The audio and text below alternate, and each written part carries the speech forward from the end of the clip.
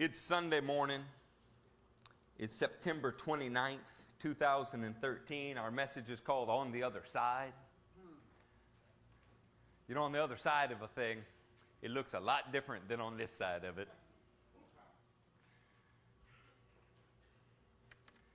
You might have leaned up against a fence at some place in your life and said, the grass sure looks greener over there. And then you got on the other side and found out it had all the same problems as the place you left, huh? The other side of a thing gives us a unique perspective.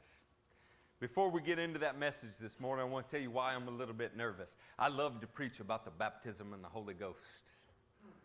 I love the presence of God. I like to talk about the saving power of Jesus. I love to preach about the commitment that is ours to follow Him with a reckless abandonment of self. The thing that I like to talk the least about in this world is money. Money is merely a means for us to accomplish what God called us to do. I don't want any more of it than I need to complete God's will. And I only become concerned about it when I have less of it than I need to complete God's will.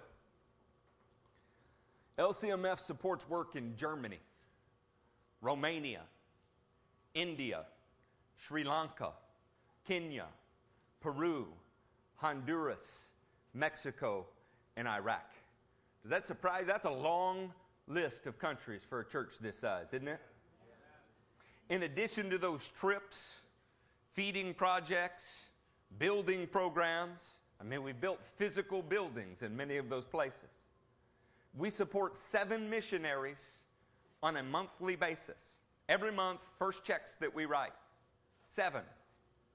That comprises some 40% of everything that this ministry takes in. I want you to think about that on a household level. What if 40% of everything that you netted went out the door to God's work? This church runs like a big household, and that's our commitment. Additionally, Matthew and Cassidy, and Eric and Jennifer, and truthfully, Judah, are full-time employees of the church. Not everybody gets paid, but we are full-time employees. You get Matthew for a whopping minimum wage-like figure. You get Eric for the same, especially when you divide it by the number of people that are working. Not up here to whine about that. I want to tell you that around the world, pastors, missionaries, widows, and orphans depend upon the support that comes out of this building. There's almost not a day that I don't get a call from one of the 5 continents on which our ministry is now working. And I'm going to tell you the truth, it's a joy to talk to them, but it is also a crushing pressure because I know when the phone rings, they need something. I know that. Even when there's a testimony involved, which little hungry kid do you want to tell he's not going to eat today? It's difficult to do, Debbie. It is. I appreciate that y'all understand that. I have a short video that I want to play for you. I thought it was funny. Anybody in here like donuts? Can you look at me and tell that I like donuts? Sometimes if I have a difficult subject to broach with somebody, I will wrap it in humor. It's a whole lot easier for me to be a sledgehammer than a polishing cloth. And you can tell when something's particularly sensitive to me because I usually make a joke about it. That's full disclosure. Here it comes.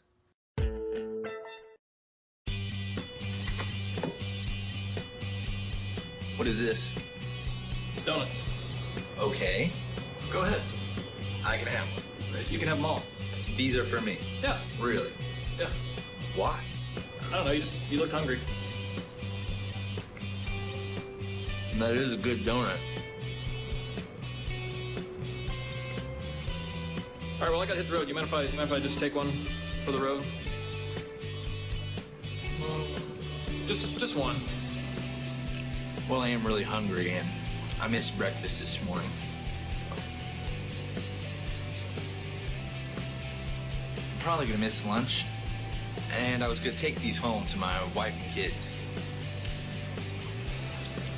Really, to be honest, they gotta last me the whole week.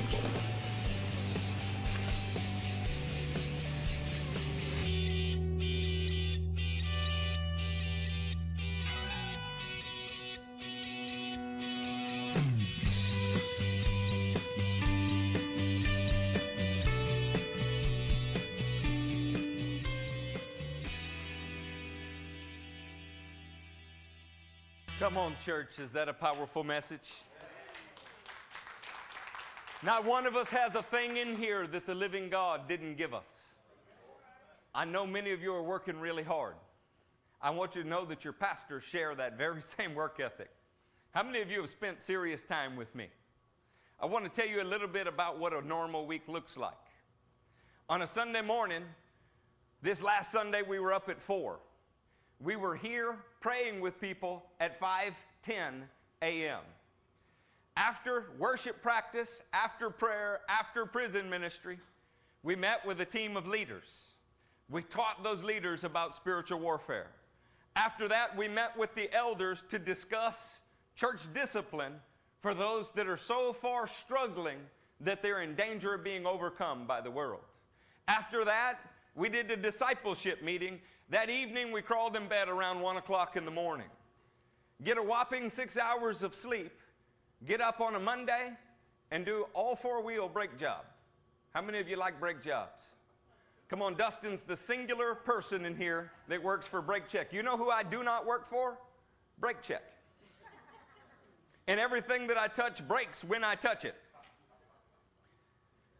But we believed that it would be an inappropriate use of the church's finances to pass off on a mechanic a job we can do ourselves.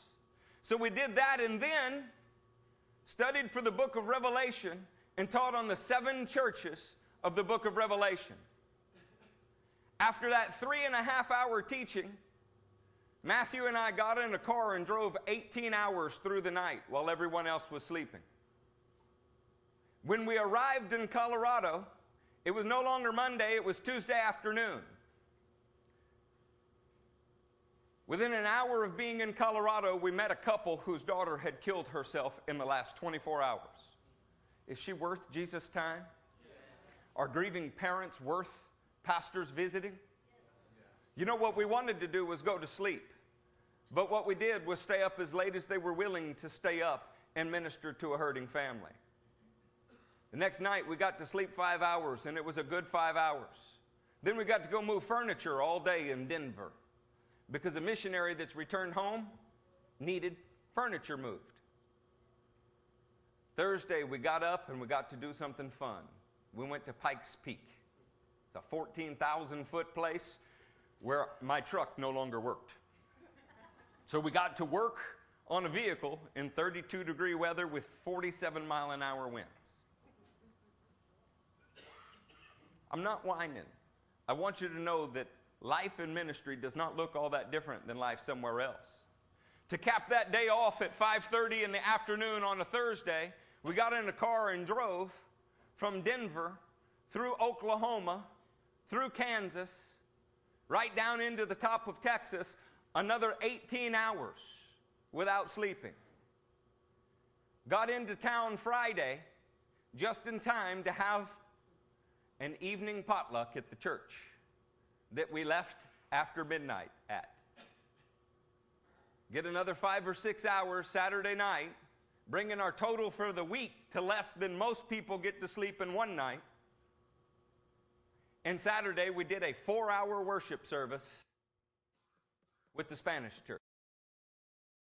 But no matter, we left at 1 a.m. last night and arrived here this morning before 5. You know why? Because we love the Lord and we want to pour our lives out. We're not holding anything back. I love my bed as much as you do, and I spent 100 days out of the country last year because I believe that God wants all men to be saved. Let me read you something out of Timothy. Is that okay? Actually, just put it on the screen for us, Susan. This would be 1 Timothy. It would be the 2nd chapter and the 2nd verse. I want to tell you what motivates this ministry. Then I'm going to share with you a teaching, and then I'm going to preach to you. Is that okay? You get a little bit of all of the above. Is it okay if I'm just honest with you this morning? I want to continue to do the things we do because I'm proud of them.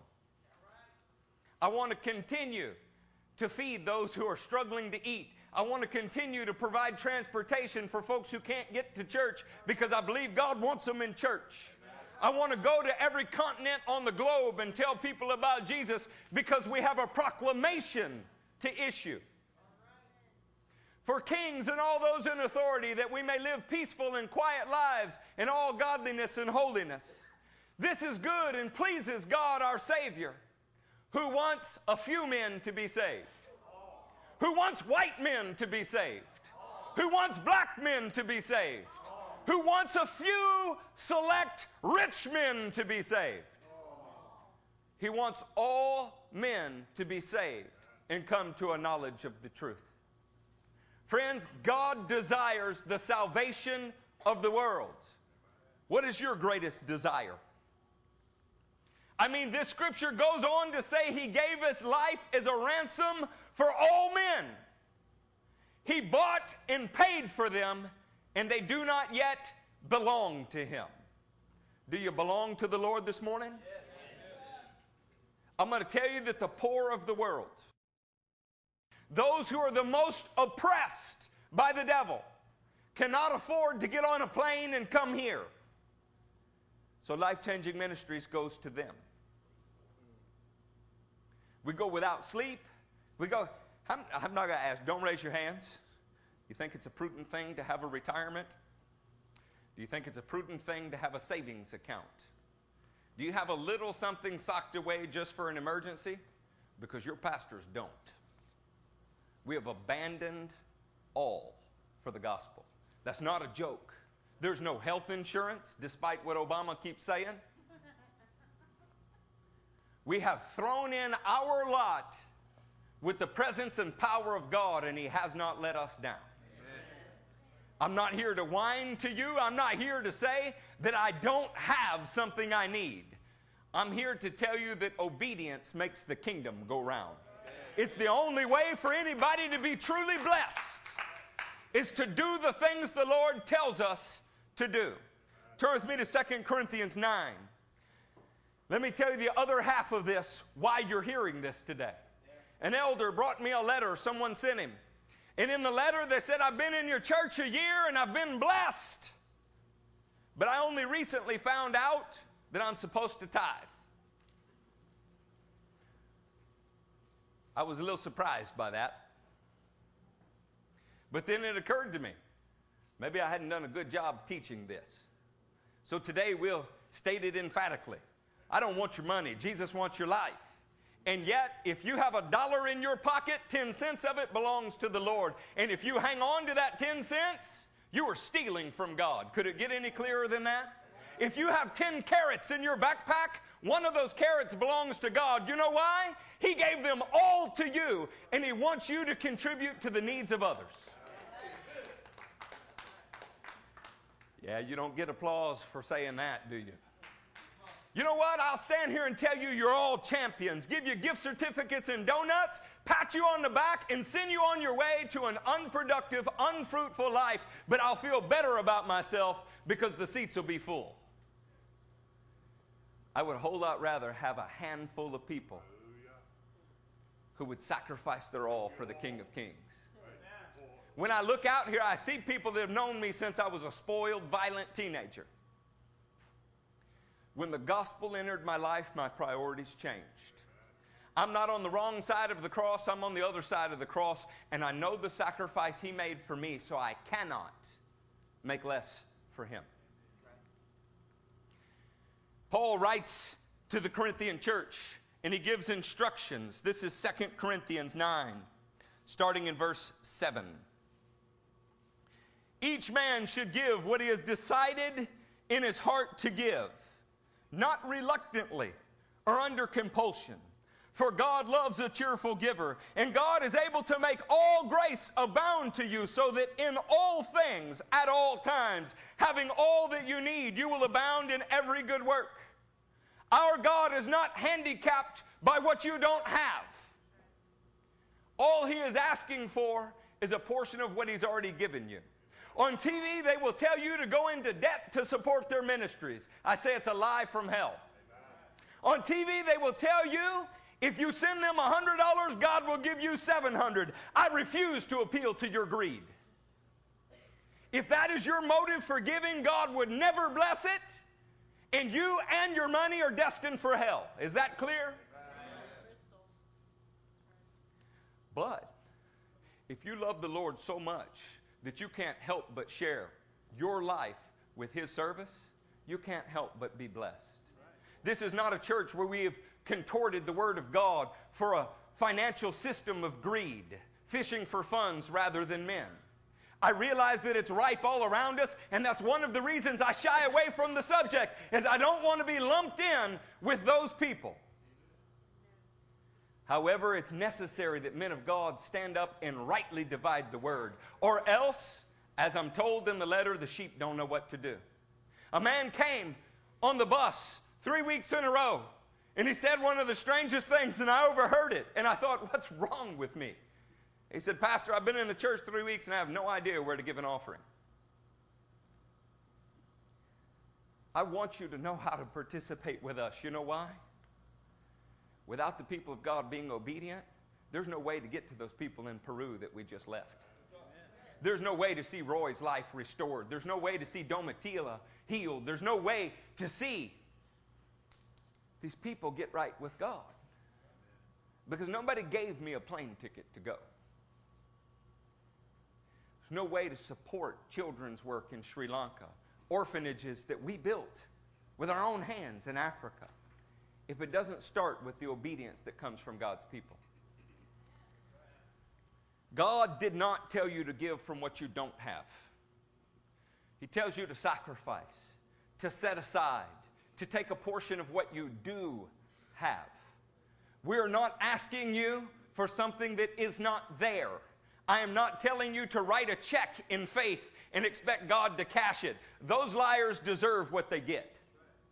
I'm telling you that when you harvest your fields, whatever your field is, a portion of whatever comes into your house belongs to God.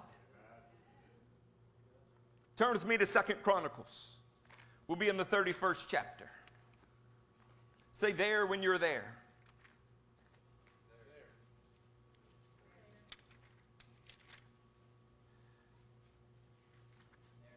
In the 31st chapter, under the reign of Hezekiah, we see something that has been an example to the church for ages. How many of you believe that you've received something that Israel only saw foreshadowed? Did you receive something good? Yes. How many of you believe that the fullness of the Spirit has fallen upon the body of Christ? Yours is the adoption as sons. Is that good? Yes. The baptism in the Holy Ghost, a permanent infilling with God's presence. Is it good? I want you to hear what people had in Christ and what they did before Christ even walked the earth. This were just people living in anticipation of what has come upon you. Verse 4. He ordered the people living in Jerusalem to give the portion due the priest and Levites so they could devote themselves to the law of the Lord. There is a portion that was due to the Levites and the priests.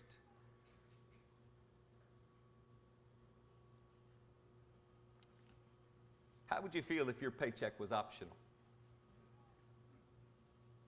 Come on, Cody, you work for a living. When you got to Friday, maybe you did, maybe you didn't get paid. I had a job like that once. I quit. When she decided pay was optional, I decided work was optional. And I optioned out. There is a portion that is due those who have devoted themselves to the law of the Lord. My kids like to eat just like yours. As soon as the order went out, the Israelites generously gave the first fruits of their grain. You know why it doesn't say last fruits? They did not bring in the harvest, meet all of their needs, and then if there was something left over, give to the Lord. Of what they received from God, the very first thing that they did was set something aside to go back to God's work. You say, but I don't have much. Whatever you have came from God. Did we not learn from a widow's mite that it's possible for someone to give out of their poverty and it be more than a rich man gives out of his abundance? God's math is fuzzy math. It is.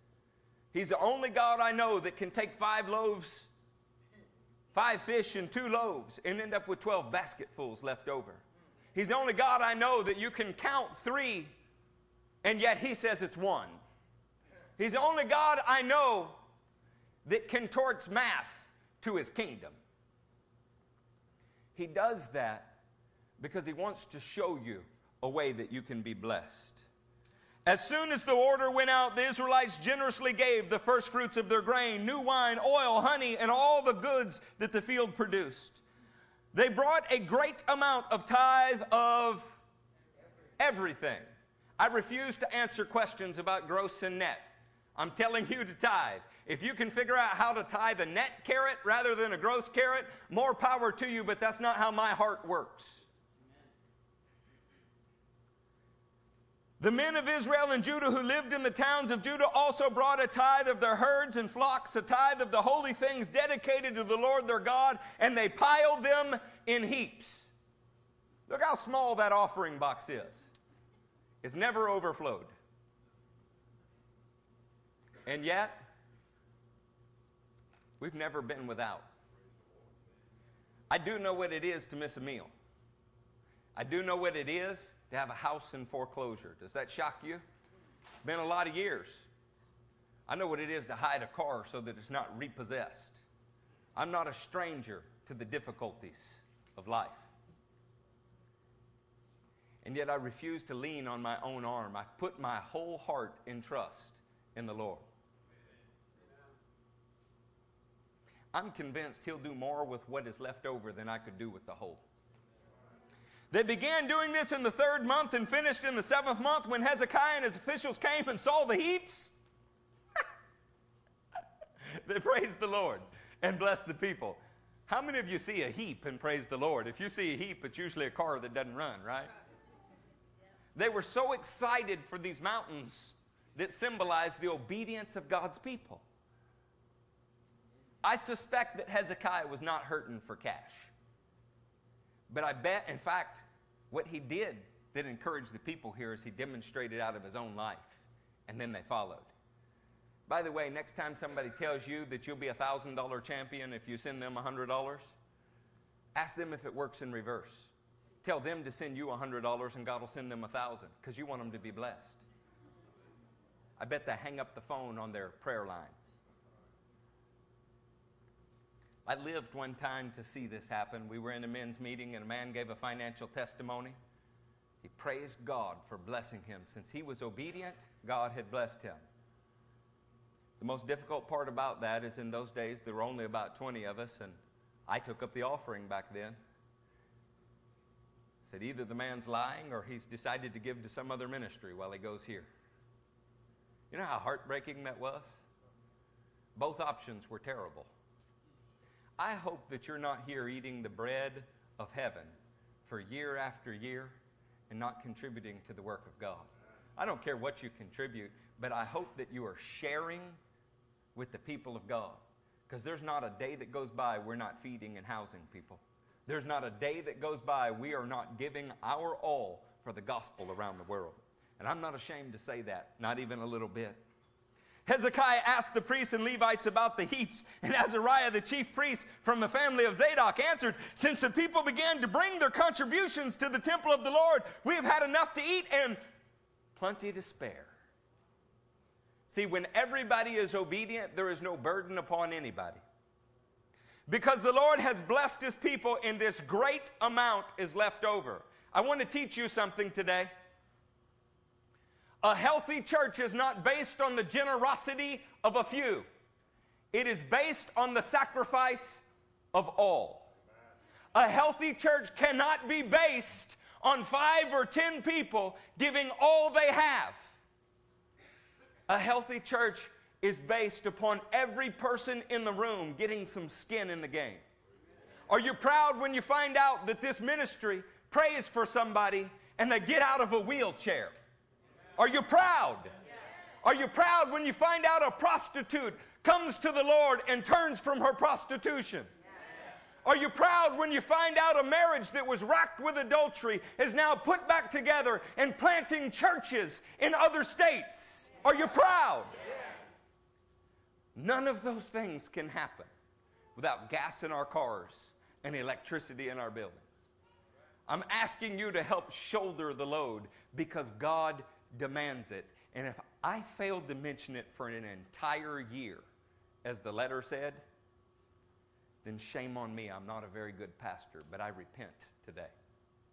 I'll never again sit and suffer in silence when I'm surrounded by the finest Christians I've ever met. I believe that if you're not doing something, it's solely because you don't know to do it. Because I can't fathom that you would know the good you ought to do and not do it. I don't think that's who you are. And if it is who you are, well, we're called Life-Changing Ministries. Did this mic just drop out? I don't need a mic. There's an amount that was due the priests. They devote themselves to the law. These offerings were marked by generosity, and it was not a tithe of a few things, it was a tithe of everything. When all of the people became obedient, there was plenty to spare, there were leftovers, and their obedience brought blessing. Is there something I need to do, Rick? No, we're good. Turn with me then to Deuteronomy 14. 2 more scriptures and this beating will be over. Is that okay? Thank you, sister. I appreciate that. You don't get many amens from the pews when you're telling people what God requires of them.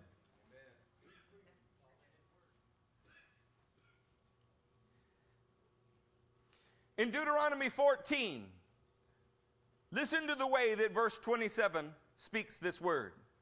And do not neglect the Levites living in your towns, for they have no allotment or inheritance of their own. Piros, say amen. Amen.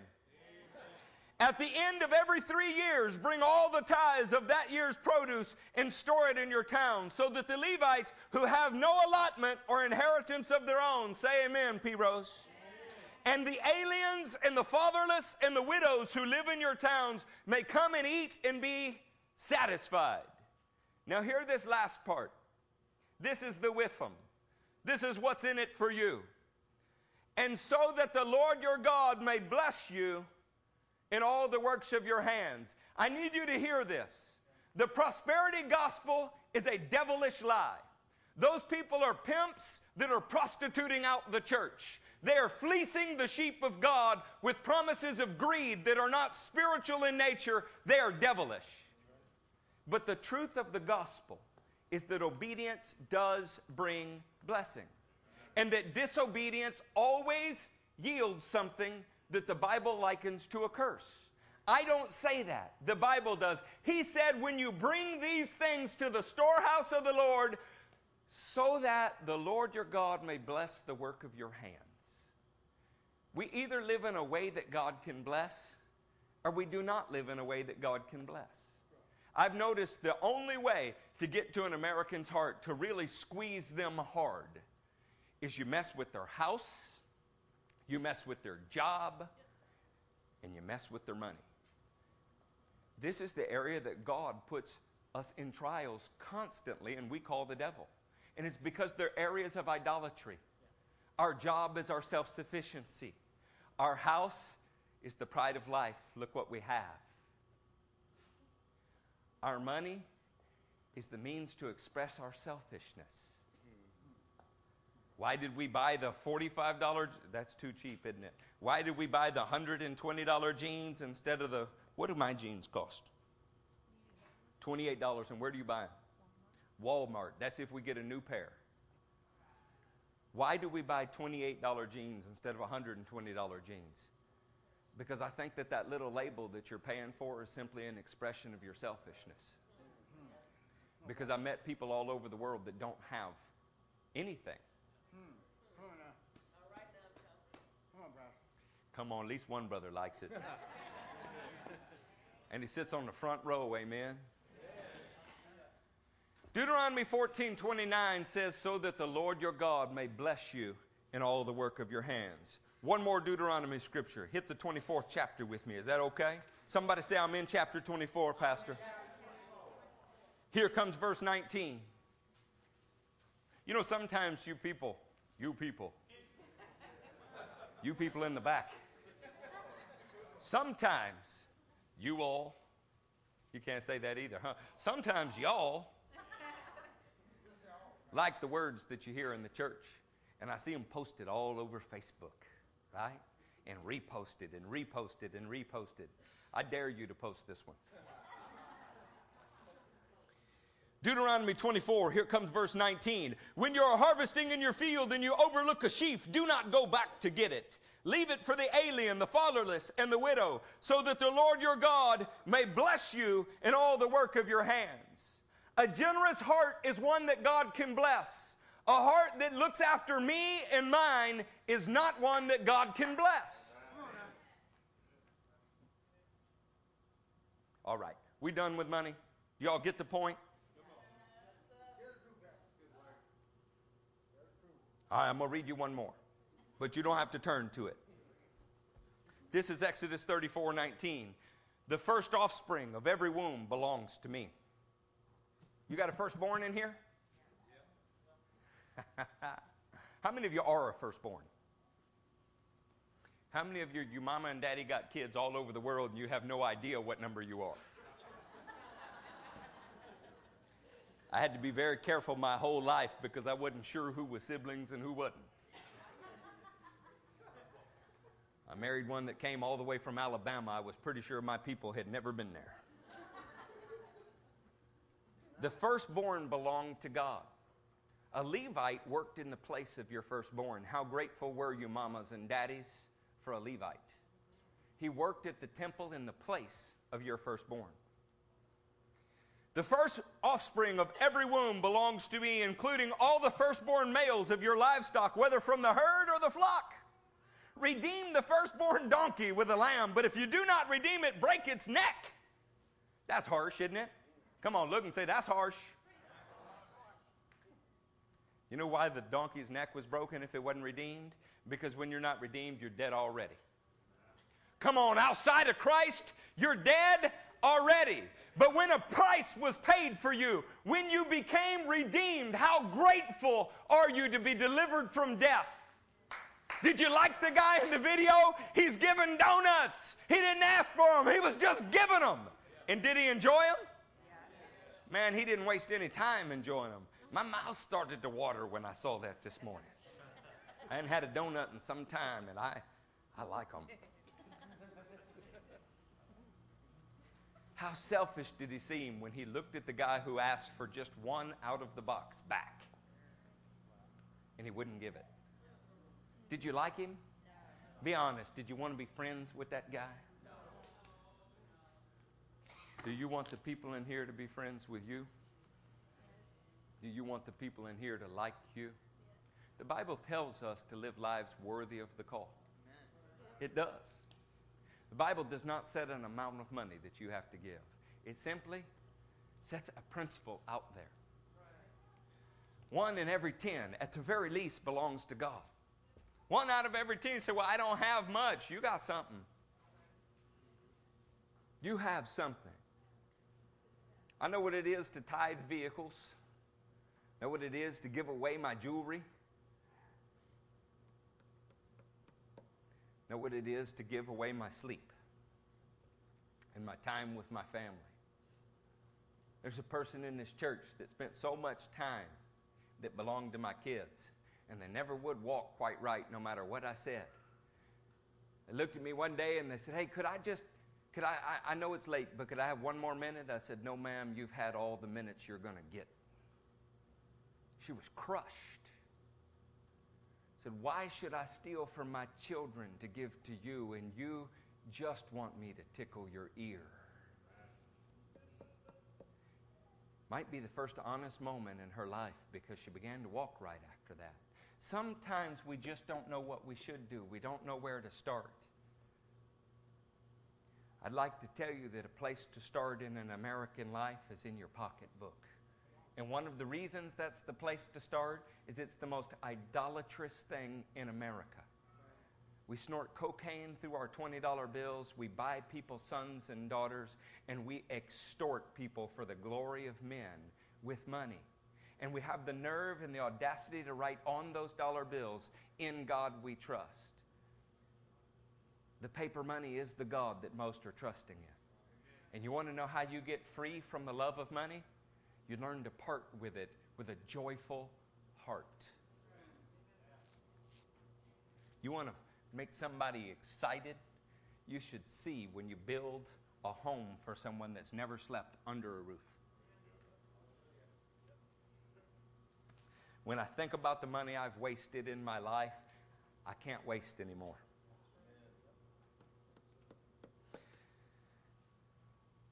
Firstborn sons, redeem all your firstborn sons. Then there is this unique phrase. This comes in Exodus 34, and it's the end of the 20th verse. No one, say no one. No one is to appear before me. What's it say? Every human being is supposed to bring something to the Lord. What one person has may not be much, and what another person has may be an awful lot, and God is judging your heart. If you've been in this church a year and you honestly didn't know you were supposed to tithe, I will teach you to read, because your Bible says to do it. The sign says to do it. The screens remind you every week to do it, and the people around you are doing it. Let's not let the work of God fall on the shoulders of a few. Amen? Amen. All right. Y'all want to talk more about the other side? Yeah. Somebody say, save me. Help me. Help me. What time we start today? I need help in the sound booth. I was nervous. What time? 11:15 is when we started. I guess I preached a message, didn't I? Y'all got somewhere to be? It's raining. What else were you going to do today anyway? Have you ever thought about all the things that we thought on this side of? Oh, we just can't do it. Ain't no way. Do you know what the first world bench press record was? It was set in 1898. The first world bench press record. What would you guess it might be? Anybody? The first world bench press record ever set was 361 pounds, and the man who did it weighed about 360 pounds. Not a giant accomplishment. Praise God, Spence, we could do a push-up. Not 5, not 10, a single, a push-up. That's the world bench press record in 1898. I bet it was shocking in 1995 when it soared to 741 pounds. Now, how does that 361-pound record look? Pretty puny, huh? But at the time, it was the best in the world. The other side of the record, it seemed small, easy, trivial. But until it had been done, it was a mountain that nobody could climb. Of course, in 2008, a guy bench pressed 1,075 pounds.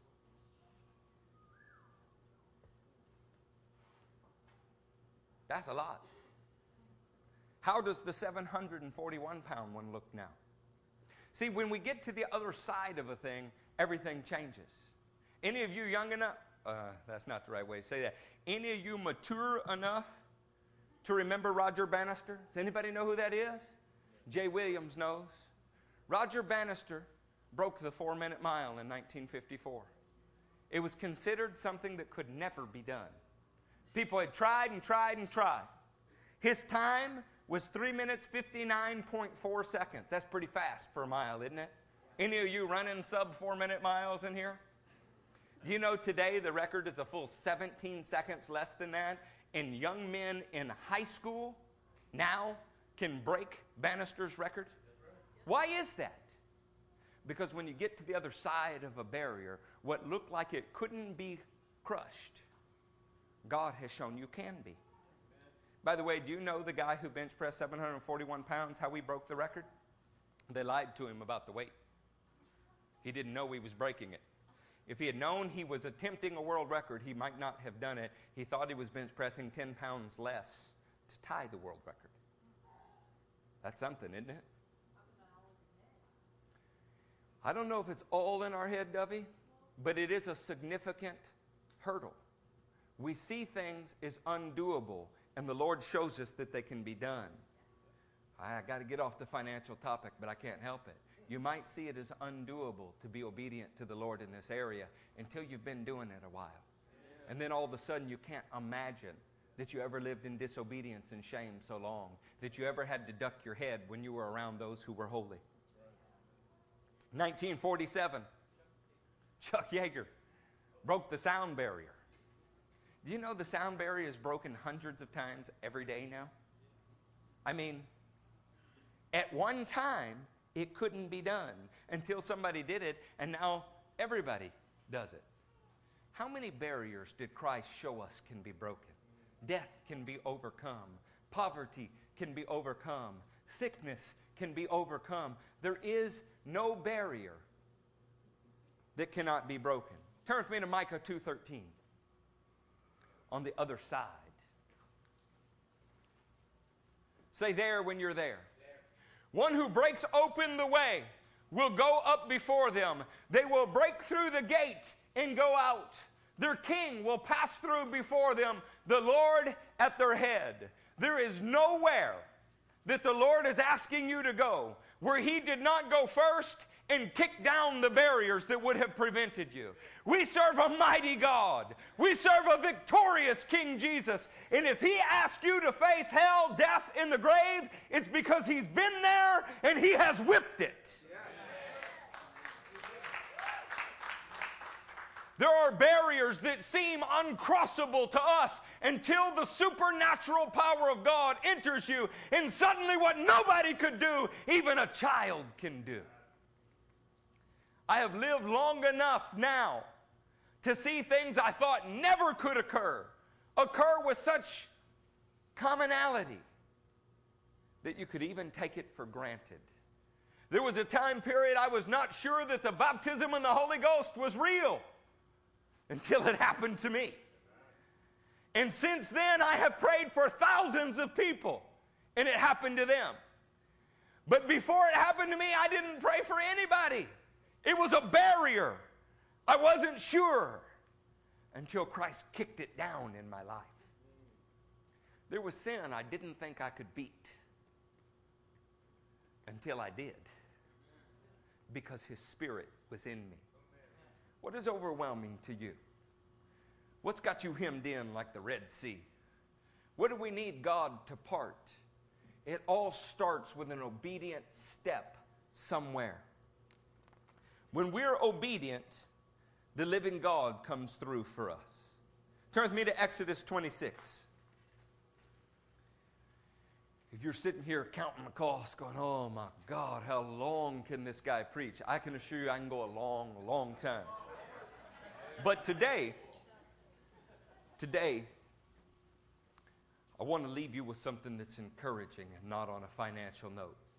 So we're not going to go that much longer. I want to go to reach a point. Something that I want to leave you with that's good.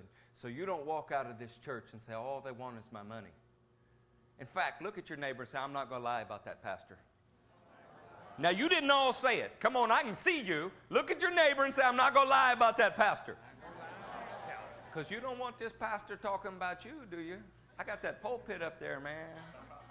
I'll put your picture on the World Wide Web. I'm kidding. I did go to a church where they had a bully pulpit, but I'm not doing that. Are you in Exodus 26? I'm not. Y'all can wait on me just a second. What would you do if I sang out of tune? All right, here come, don't act like you don't know who Joe Cocker is.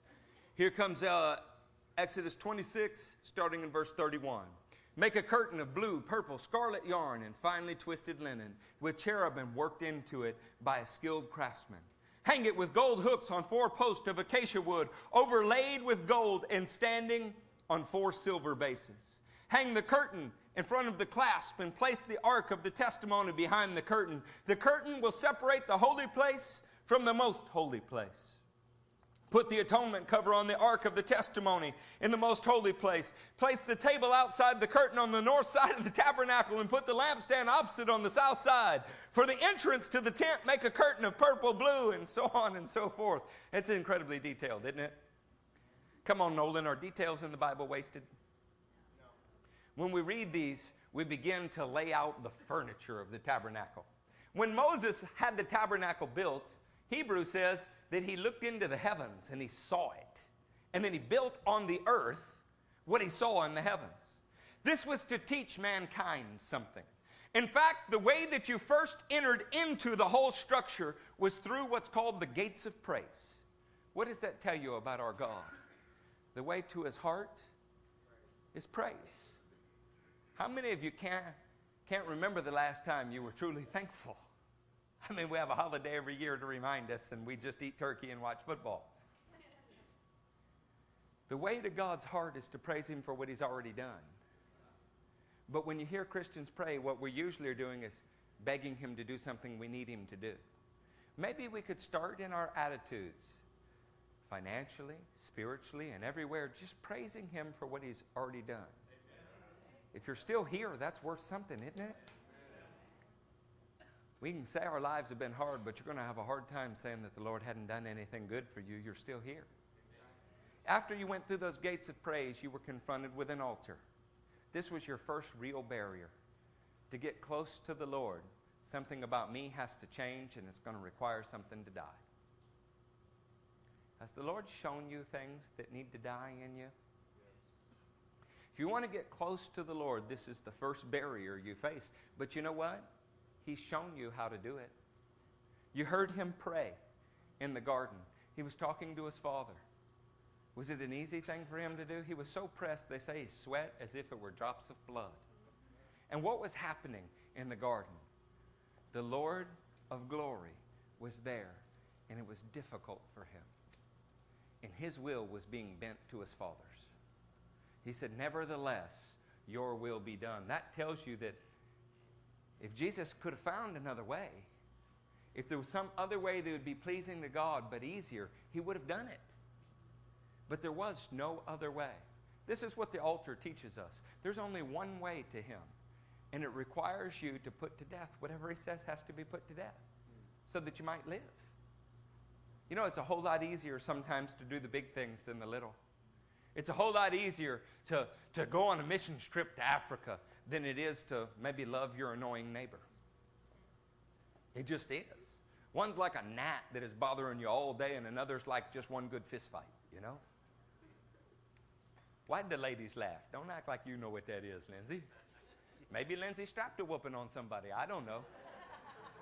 I can tell you from experience there's a certain sense of satisfaction in it, but it doesn't always go your way. The Lord will allow you to be humbled. He will shove you into an altar and show you what has to die. When you left the altar, there was some place that you went. You walked to a brazen laver. This bronze item had a mirror in the bottom. It was a polished finish, and you were still bloody from the altar. You were still looking at what had to die that you might live. James likens the Word of God to that laver. When we look in the Word, we're supposed to look through the eyes of what had to die for you to live. That's entirely different than just looking for your best life now, or for the champion that's in you, or every day is Friday, or any other ridiculous nonsense. You're looking at the Word through the eyes of a man who just witnessed the death of an innocent so that you might live. Now how do you see it? You see a privilege to walk with God. You see an obligation to walk with him. You see a need to love those who are around you, because look what God just did for you. When you washed in the laver, you're supposed to walk away a man who now is clean before the living God, who is ready to fellowship with the living God, and you walked into the most holy place. The holy place. In there was the menorah of God's Word. It is the light of God's Word, His Spirit illuminating to you what His will is. And there was the fresh bread of His presence. Oh man, there is no better feeling than to be in worship, to have repented, got right with God, and feel His sense of approval. Now, I like steak. I mean, I really like steak. John, Joey, y'all live with me. If I can buy a steak, I'll buy it. If I cannot eat 2 meals to eat one that is a steak, I will not eat 2 meals to eat the one that's a steak. I love it. The kindest thing anybody ever did for me in Louisiana is some people with a farm killed a cow as a tithe, and they brought it. And I ate it.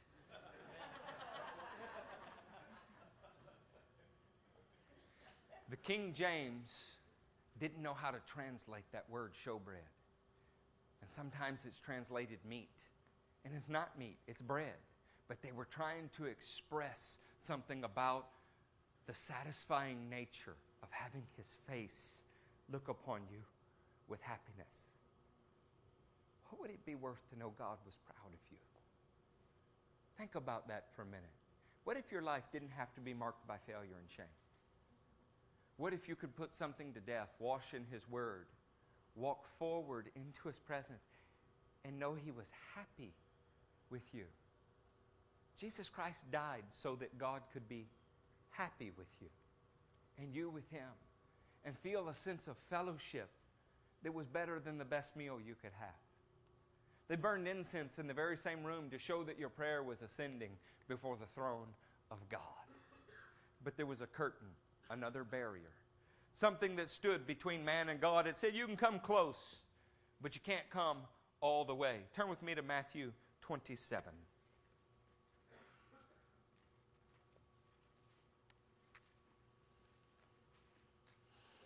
In Matthew 27, pick up with me in verse 51.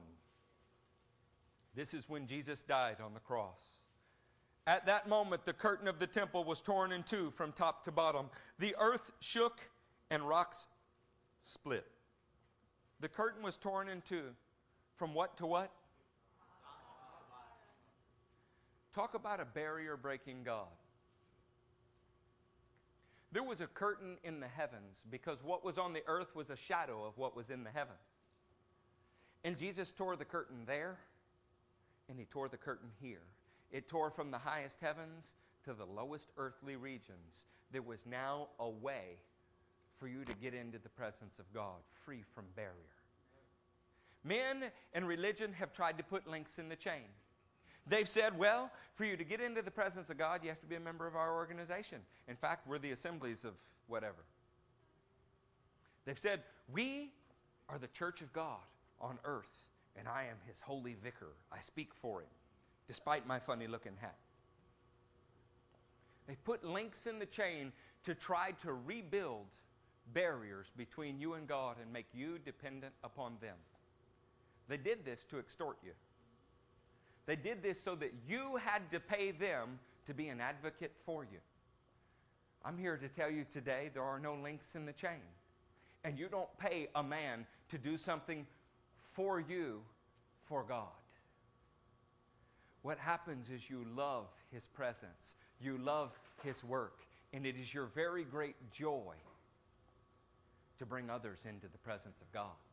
And we band together as communities of believers to learn better ways to do it, more effective ways to do it, to encourage each other, to spur one another on all the more as the day is coming. We do that because what we have is so good, we don't want one person anywhere in the world to miss out on it. Do you have something that's good? Have you been touched by the presence of God in a way that you wish those you love the most could experience? When Jesus Christ spoke to me, I knew my harshest critics would be my own family, and they're the ones that I went to first because I loved them. And I wanted them to know what I know. Next, I went to my closest friends. After that, I started going to everybody that I knew because what happened to me was too good for anybody to be without. Have you experienced something like that? Because if you haven't, then everything we're talking about probably sounds like religious obligation. But if you have, then all of a sudden it takes on a whole nother dimension. It's not something you have to do, it's something you get to do, and you're excited to do it. Because you just want somebody somewhere to know how good God's been to you. And you want them to experience the same. I thought today I was going to teach you all about a census and how we cross over from death to life and how a price had to be paid. But I'm not going to do that. I'm going to tell you that it's the obedient who are blessed. I'm going to tell you that every barrier that stood between you and the presence of God can be kicked down, and Jesus showed us how to do it. If there's something that's keeping you from being obedient in your life, kill it at the altar. Find encouragement through the washing of His Word. And boldly, as Hebrews 10 says, come into His presence. Put one more scripture on the screen. Put Luke 12 in verse 32. Do not be afraid, little flock. Do we still qualify for little flock? Yes. You know, we're twice as large as the average church in the United States, and we're an amoeba on a whale when considering the mega churches. Do not be afraid, little flock, for your Father has been pleased to give you the kingdom. Is God trying to keep His kingdom from you, Steph? Is God trying to keep His kingdom from you, Fred? Is God trying to keep His kingdom from you, Natalie? He delights in giving you the kingdom. Shouldn't we delight in bringing the kingdom to others? Shouldn't we desire like Him for all men to be saved? Let's stand to our feet.